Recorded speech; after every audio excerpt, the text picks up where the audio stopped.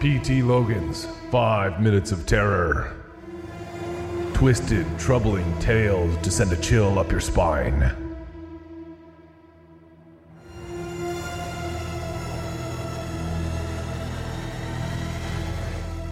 Phobia. Submechanophobia. Look it up. It's a thing. Harry pulled his paddle out of the water and gently dipped it back in again. The four friends, Harry, Terry, Joe, and Bo, were not yet used to paddling the canoe, and with every stroke, it felt as if they were going to flip over. "Why don't you just tell me what it means?" Joe asked. "Save me the effort." Harry sighed.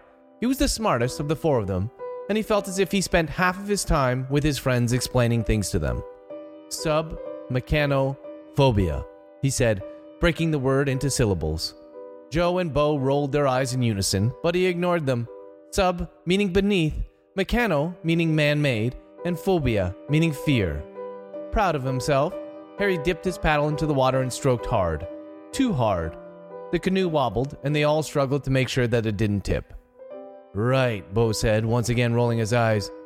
"So, beneath man-made fear. Cool." "Yeah, Bo's right," Joe chimed in. "I still don't know what it means." Another sigh out of Harry.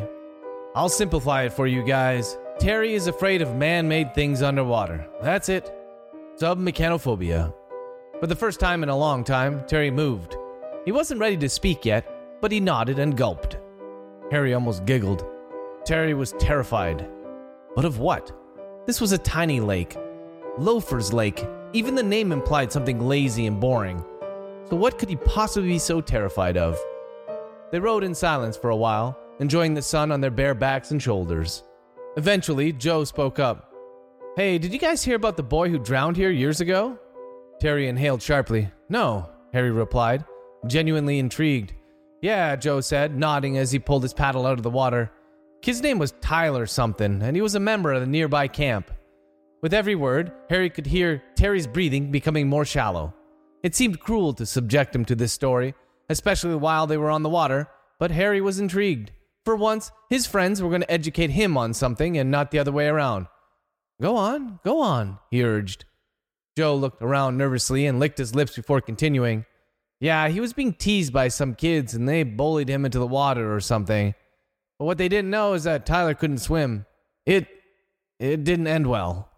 Harry looked around, his eyes landing on the shoreline that they drifted close to during this very interesting tale.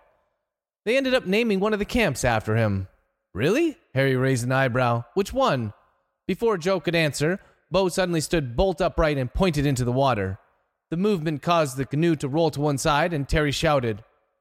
Harry gripped the wooden sides of the canoe and braced himself with his legs. Terry was predictably frozen, while Joe pushed his paddle through the water and tried to stick it to the bottom of the lake. All the while, Bo just pointed. What is it?" Harry asked when the prospect of tipping had become more of a maybe than a certainty. When Bo said nothing, Harry lifted his eyes to look in the direction of the boy's finger. There was something in the water. Or, more specifically, there was something sitting on the bottom of the lake. 6 white patio stones, arranged in the shape of a cross. "Cool," Harry shouted, unable to contain himself. "That must be where Tyler, the kid from the camp, drowned. An underwater grave, kinda." This time, the sound that came from between terrified Terry's lips was part cough and part shriek. I can't be here. He started to stand, and Harry reached for him. "Sit down, Terry. You're going to tip us over." "Yeah," Joe concurred. "You need to—" "I can't be here," Terry suddenly shouted. He spun around, and the canoe wobbled. Harry tried to lower his center of gravity as he had done before, but he was too late. He fell backward first, and when he tried to stop his momentum, he ended up flying forward. Harry fell into the water. It was cool, but not unpleasantly so. He went under for a moment before springing back to his feet. The water was only a few feet deep. "Water's great. You should all get in here," he said, trying to play it cool, trying to pretend like his fall had been part of his plan. Harry?" Harry looked from Terry, who was still standing with a horrified expression on his face, to Joe. "Yeah? You're standing on the what?" Then Harry looked at Bo and realized that the boy was still pointing at the underwater cross and his feet. Harry glanced down and saw that he was standing on one of the patio stones. "Submechanophobia," he whispered under his breath. Then he repeated the word, louder so that all the boys could hear it. Submechanophobia! Then he laughed and jumped up and down.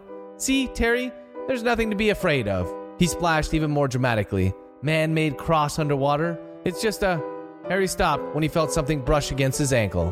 When he looked down and saw a ghastly hand wrapped around his skin, he had a moment to think, maybe Terry was onto something.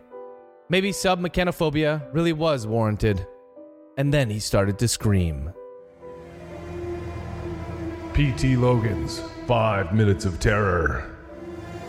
Twisted, troubling tales to send a chill up your spine.